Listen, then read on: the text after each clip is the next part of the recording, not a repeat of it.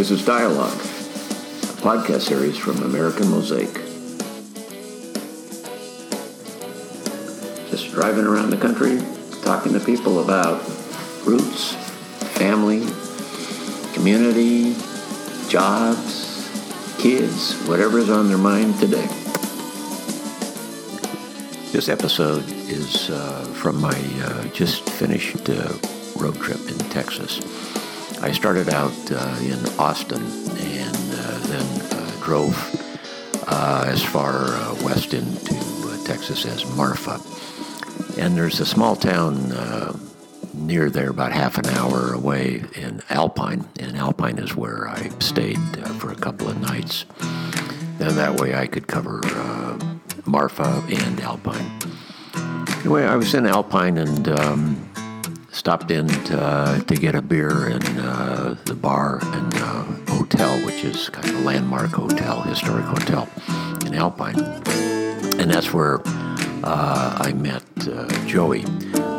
Joey was one of the bartenders, and I immediately liked him, and we had a little conversation. And he agreed to talk to me when he ended his shift at 4 o'clock that afternoon. So it was a great conversation, and Joey's a young guy, and he had a lot of interesting things to say. Everybody has their own story, and Joey certainly has his.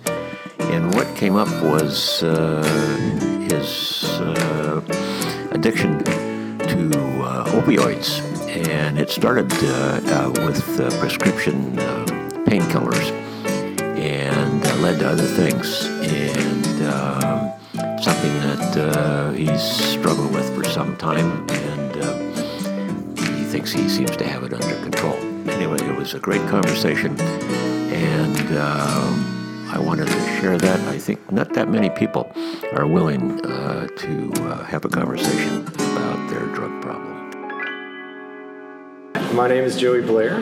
I'm from Midland, Texas originally. I've lived in Austin for about 15, 20 years now. Born and raised in Texas, born in West Texas, about 3 hours from here, and where we were just talking about. Born in Midland, Texas in 1982, and left around 2000 to start college, and I'd never really moved back to Midland. I mean, I've gone back for, extended periods of time, maybe a month or so, and but yeah, I've never actually had my own place there. I always lived with my parents or something like that, and I just kind of finished school, and I was a teacher for Austin Independent School District for a good 4 years. Realized I wasn't making enough money, still having to bartend, Thursday, Friday, sometimes Saturday, just to make ends meet, and decided, after about 4 years of doing the teaching, it's like, well, I'm making more money bartending, it's a lot easier, and I don't have to deal with these kids. I think I'm going to go ahead and do that. Got out of teaching, and I've really just been working in bars for, I guess, about 8-9 years now, maybe almost a decade, something around there. And so, tell me a little bit about you're an artist. I am. I do a little bit of drawing. Not too good at it, but I enjoy it. I do enjoy writing, and primarily I do a lot of music. I play guitar, I play bass, and kind of just what I like to do is I like to make little loops on old cassette tapes, and I like to splice them and then get it playing through a tape machine and just have it going over and over again with the same thing. But the thing about tape is, especially now, I use a lot of the older ones that I found at my grandparents' house, just old blank tapes, and they've degraded over the years. And especially once you start playing it, and it's just such a short loop. It's maybe like anywhere from 8 to 20 to 30 seconds. As it keeps playing in that machine, it's going to degrade it even more. And I kind of enjoy that degradation of sound that you only get really through old cassette tapes. Like, I just enjoy that for some reason. I don't know what it is. It's just, I like that sound, that crackling, kind of just worn out, something that's wearing out. I don't know what it is. I've always been drawn to that kind of sound.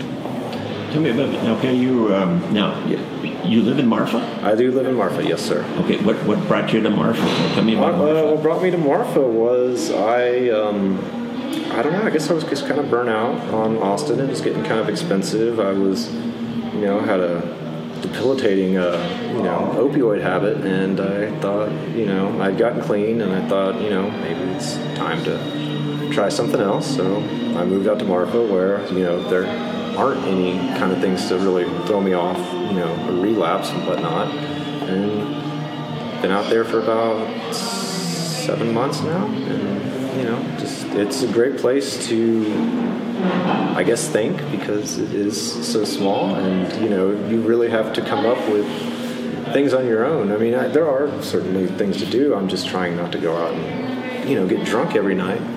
So a lot of the times I just stay with my cats and work on music. It's a perfect place for that, because no one comes by, no one knocks on my door and bothers me with that. It works. I do miss the bigger city. I do sometimes, I don't want to say regret my decision for what I did, but I do sometimes, I miss getting pizza delivered. I miss, just the ease of living in a big city, of, just everything that comes with a bigger city. Tell me about, you mentioned the opioid thing, and the reason I'm following that a little bit is because I run into that as I travel around. And I'm very aware. There was a good number of years, 10 years ago or something, and there was a book I read about Portsmouth, Ohio. Okay. And there's a book called Dreamland, and it's very good about the beginning, the early stages of the opioid. And it's Purdue Pharma, which was... Well, then that's how I got started as well. I guess it was my senior year of college. I broke this right ankle, had a root canal that I had to get as well, and I also got bit, actually right here on my backside, by a black widow. So this all happened within 5 to 6 months of each other, and this had to be about 2004. So, anytime I had to go to the doctor or anything, they just, there you go, here's a script for, 10 milligram Vicodin, 10 hydrocodone. For the spider bite, I had to go to wound therapy, and they actually prescribed me. That was the first time I had ever gotten prescribed Oxycontin.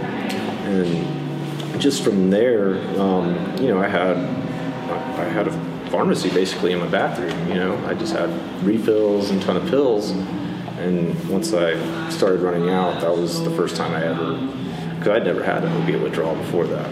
I was maybe 22, 23, and I'd never experienced what a real withdrawal from a substance was like up until that period. And I went through it, and it was, it wasn't terrible.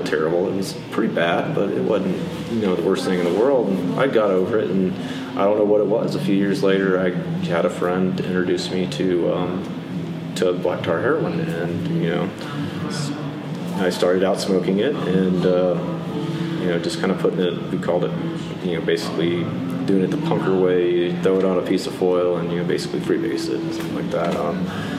Called it beetle bum or something like that. And so, I got started on it doing it that way, and realized that, opioids are a very, very powerful substance, and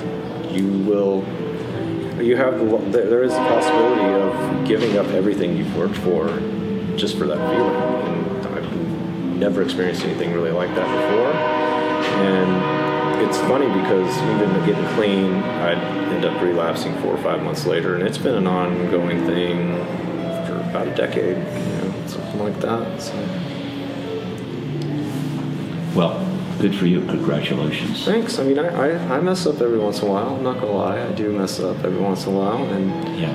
Well, I think. I understand. I understand that, and I think a lot of people don't understand that.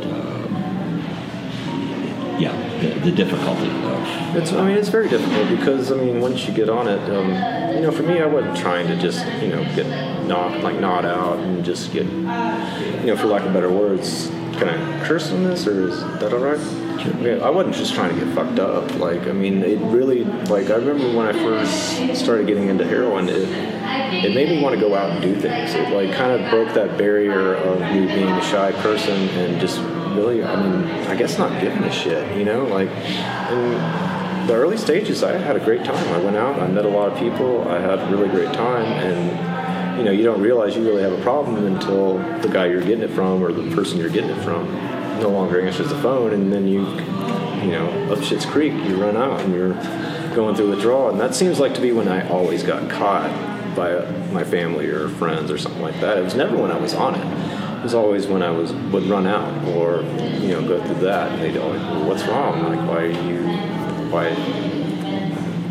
That's really how I'd always end up getting caught, was just running out, going through withdrawal. It's like, well, why do you have something? Why are you throwing up? Why are you doing this? And I'd become clean because I feel like death.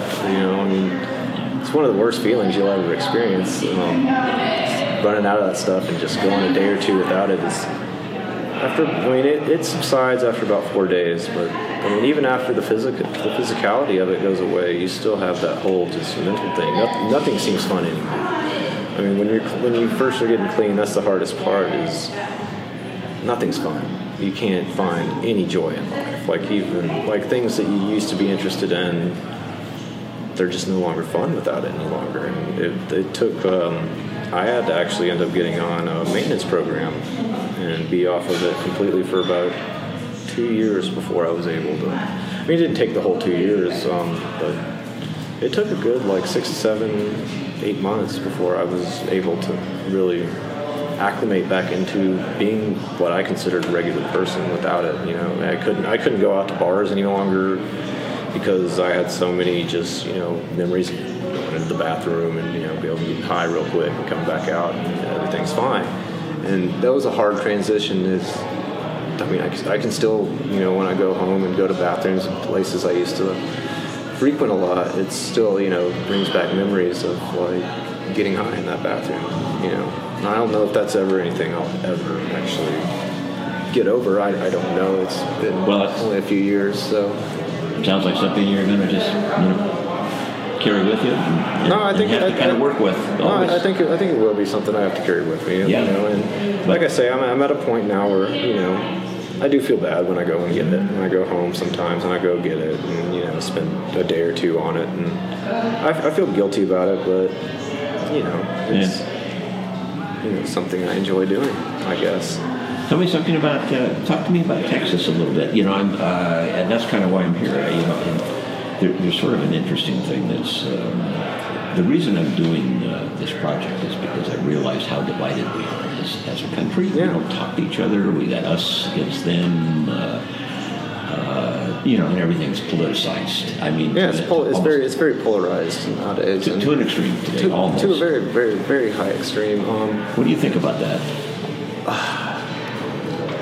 I think it's always kind of been like that. I just think people are more vocal about it now. But I think there's always been dissenting opinions that are just as prevalent now as they were, say 20, 30 years ago. I just think people have more ambition to talk about the way they feel, and I don't think there's really a need to compromise anymore. There is obviously a need to compromise. I just think people are more so unwilling to do it nowadays. If I believe this is right, this is what I want, this is what I think, and there's not a damn thing you can tell me to make me feel any different.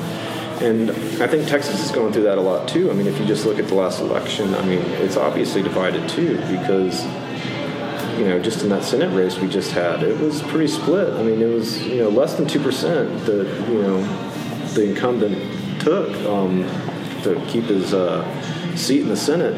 He was definitely on the ropes, and for something like Texas to almost elect a Democrat to the Senate, in my lifetime that's crazy. That's really crazy. So you do kind of see a split, but and I see it a lot, especially with bartending. That's kind of why I've always liked bartending. Is you're kind of you're almost like the judge or the referee. You don't really get to give your opinion of what it is. Certainly sometimes some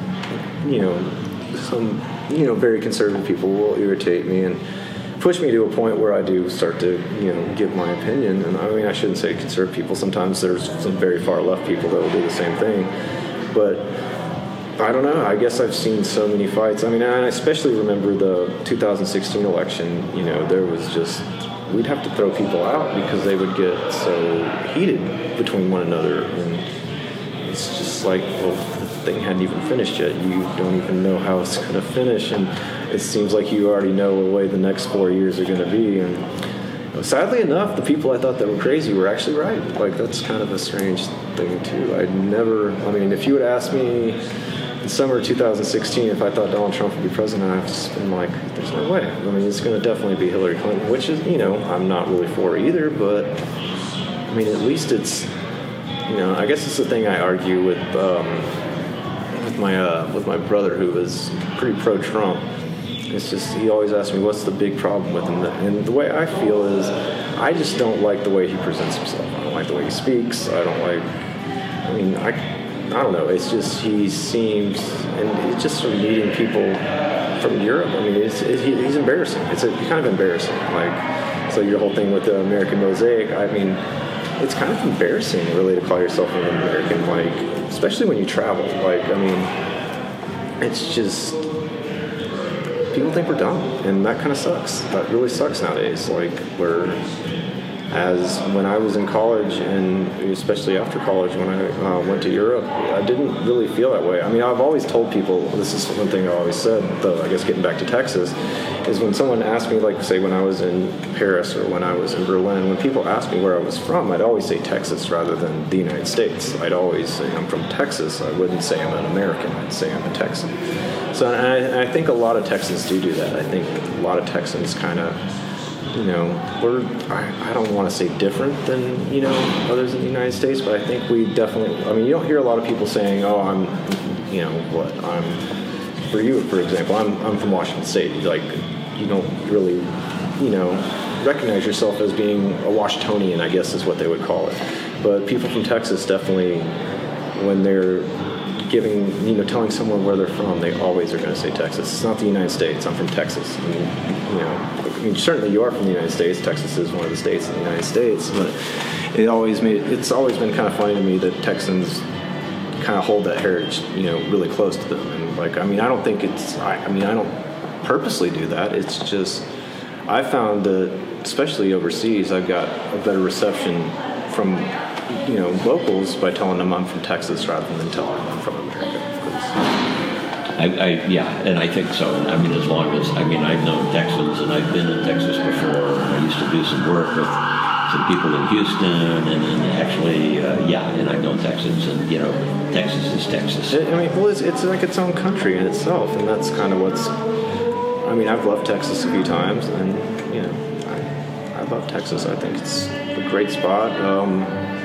It's different. I mean, because like you said, you can be in West Texas somewhere like here that's mountainous, and you drive a few hours and you've got the desert. I mean, just flat. There's just the eye can see, and then you kind of travel more towards the center of the state. You've got the hill country, and you've got more of, I guess, kind of a liberal agenda going on. And I mean, Austin's just a strange place. Like, it's just weird that it just pops out of the middle of nowhere, in this kind of very, very conservative landscape. You just got this place where, we had a homeless person who had a boob job and was running around in, a little Speedo, and actually ran for mayor of the city. I mean, didn't get very far, but tried to run for mayor, and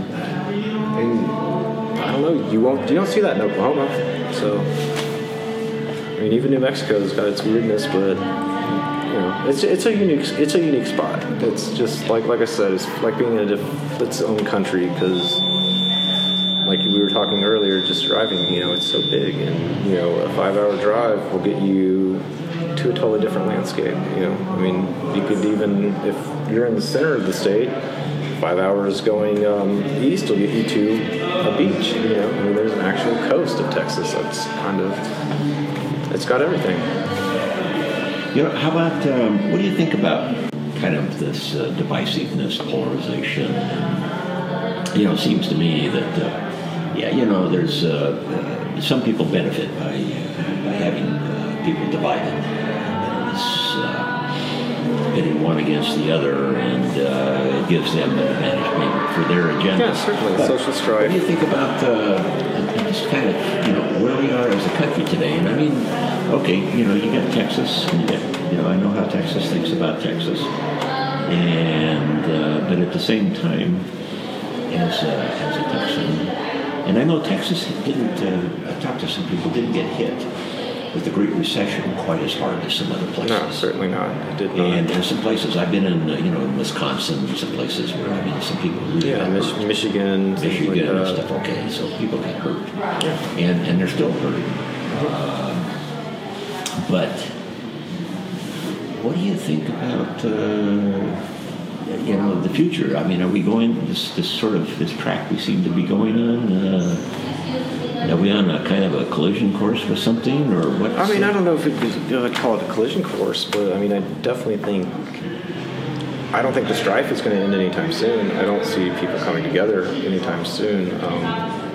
But I really don't know. I mean, your guess is as good as mine with that. I really don't know what the future holds. And I guess, that's something different than I would have thought in college. I would have thought, we were going more towards social progress. And even, 10 years ago, I would have thought we were going more towards social equality. But now I don't really know. I don't know if really the atrocities that are really happening, in this administration are going to... I don't know that it's going to stop in 4 years. Or 2 years from now, actually. I don't think it is. I think a lot of people are angry about something, and I think, like you've talked about, the whole, bringing this whole division between people. I think it is helping, certain people, and I think this administration, it definitely helps. They want people fired up, and, like we were just in Texas, like how it is. I mean, you go to Midland and you say anything negative about Donald Trump, you're liable to get punched in the face. And, I can remember going there when Obama was president and, seeing signs like, keep the change on the people's bumper stickers and things like that. And I don't know, I guess that just shocks me that people still feel this way, towards other people, that, that transgender people are still going to be, not allowed to go use a certain bathroom, and even some voting things that are being brought up where, they're just making it hard for certain people of color or of a different nationality to vote. And so I think it's obviously still just as prominent as it ever has been. I don't think it's going to go away. So I guess to answer your question, I think things are going to get worse before they get better. You're not the first person that said that to me. It's interesting. I'm just going to comment here. I'm impressed. You're a really smart guy. I don't know if I'm smart. Well, no, you're very informed. You're very informed. And I was wondering about where did you go to college? I went to college at the University of Texas. That was a long time ago. That was about 12 years ago. Okay. Yeah. Kind of you think big about a lot of different things. I try to. I guess if I'm asked questions about it, I hadn't had a conversation like this in a long time. Like I said, I kind of keep to myself in Marfa, and I come to work, I bartend, I kind of referee between people. I get asked a lot what I think, and I kind of just blow it to the side because I don't want to lose my tip either. I don't want to offend someone. So I guess there's that self-incentive of financial gain for myself. I don't want to offend anybody. I don't want to lose my job for offending anyone either, so I kind of stay neutral. But yeah, I guess another reason I moved out to Marfa was I kind of like the solidarity of just, if I want, I can go an entire week without having a conversation with really anyone other than the Stripes clerk when I'm buying a pack of cigarettes or whatever I need, to make it through that day, whether it be cigarettes, cat food, or something like that. But if I really wanted to, I could keep myself out there in that little casita and not speak to anyone for as long as I really want to. You said something about. I think you said something about angry and fear and stuff. There's a sense that I have from talking to people that some people are, they do have a lot of anger about a lot of things haven't worked out the way they thought they would, or they've lost things. And there's a lot of fear, too. There's a lot of people afraid. They're afraid that, I've talked to people and they're afraid they're going to lose their job. Even young people working in tech. are living kind of always looking over their shoulder. Well, certainly. Because if they don't stay on top of what's going to happen, in a year they're going to be replaced. Certainly, yeah. We have a kind of a, and a lot of people don't even want it. They're afraid to speak, think. Yeah, certainly. Because It's kind of an interesting time. with social media and whatnot, you could really get in trouble for certain things you say. I haven't had a Facebook account. Oh God, it's been about 8 or 9 years. I deleted it, probably about 2009, 2010, and I hadn't looked back. I'm so happy I don't have that. And really the reason I stopped it was because I kind of started hating people I didn't want to hate, like family members, and just because they're putting their political views on there, not just political views. I got tired of seeing people's kids. I got tired of seeing this, and so I got rid of it. But it's kind of scary to think that you could possibly lose your job for something you said on social media, like maybe just your opinion, and someone sees that, takes it the wrong way, or they take it that what you said is blatantly, I don't know, racist, fascist, something, and you lose your job because of that. Especially coming from a teaching background, I do know a lot of people that were teachers that during that time they just, we were getting asked by our kids if, they could follow us or something like that, or befriend us on Facebook. And, that was something I learned early on when teaching is do not let any of your students friend you on Facebook. You need to have a private account. You need to have this, you don't want any of your students being your friends on Facebook. But then I had dating a girl at the time who, her mother was a teacher in San Antonio, and that didn't seem to bother her at all. She was friends with all of her, with a lot of her students, present and past, and she was very religious and also put a lot of that on there, and that didn't seem to be a problem for her at all. And this was in San Antonio School District. I think it was Northside ISD in San Antonio, and it didn't seem to bother her. But during certain courses that we had, teacher in services and things like that for AISD, that was one of the main things they told us was, with your social media, please be careful. Don't especially don't allow your students to friend you, and it's probably best to either delete your account or make it private. And like I said, that's not the reason I ended up deleting the account. The reason I ended up deleting it is because, like I said, I just got tired of seeing people's opinion that I could really give a shit what your opinion is. You're not qualified, you're not an expert, and I don't really, for lack of better words, give a fuck what you have to say. And I got tired of it, so I got rid of it, and I haven't looked back. And got it. Maybe I missed something. Did I miss you were a teacher? Yeah, I went over that a little bit earlier on. Yeah, but yeah, we hadn't really discussed that. No, but a little more. Just Okay, so I started teaching right out of college. Got a job with AISD. I taught pre-K at a school in Round Rock, and I moved from there to a school called the Travis County Day School, which is a school for children that have been expelled from their school for whether it be a fighting, drug offense, something like that. Once they get expelled, they had to go to this school called the Alternative Learning Center. The ALC is what we called it for short. And once they started showing promise, they were trying to get back into, the swing of things, and they wanted to get their degree and stuff like that. These were students that actually, I don't want to say care, because a lot of them didn't really care. But they showed a little bit of promise. They weren't just, being a problem. We allowed them to start going to the school called the Travis County Day School. And it was done, it's all through AISD. It was part of AISD, so it was still part of the, the city school district. But we had the probation officers there and things like that. They wore uniforms. And it was great for me because I taught science, which is not anything. I didn't, political science and actual, real, biology and things like that have nothing to go with one another. I kind of just fell into it through a friend I actually bartended with that got me the job. And yeah, it was great. I worked Monday, Wednesday, and Friday some weeks, and then that next week I'd work Tuesday and Thursday. And I was still paid like I was a real teacher. And the one thing about it was I was using drugs at the time, and I I guess I felt kind of bad about it, like towards the end, and it kind of started to affect, me making it to school and actually So I kind of took it as, before I get fired, I better go ahead and resign. So that's how I ended up getting into teaching. But I taught high school science for 3 years.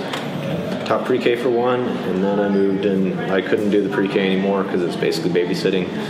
And I don't know, I felt weird being a male at an elementary school. There's not very many male teachers. And, you know, at least at the high school level, I didn't feel quite as the odd man out, I guess. So I went and did that. And like I said, I enjoyed it for a little bit. It was really discerning because, you know, I mean, some of these kids shouldn't have been going to school. I mean, some of them actually had talent, like, you know, and as far as like things that they were into, like maybe tattooing, like maybe like instead of forcing you to sit in the science class, maybe we could help you with an art class, like maybe, you know, even getting into tattooing. Tattooing is a very lucrative business. I mean, you make plenty of money. Some of the kids were into cars. There could have been some auto tech classes, but instead, you know, they make them sit in there for 2 hours and listen to me talk about science stuff. And for the most part, I didn't really talk too much. I guess we watched a lot of videos, as most of it was. And I don't think that's rare for schools anymore. I think a lot of kids watch a lot of movies. With just how prevalent the internet is, I mean,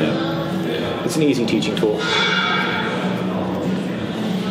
So, you optimistic about the future?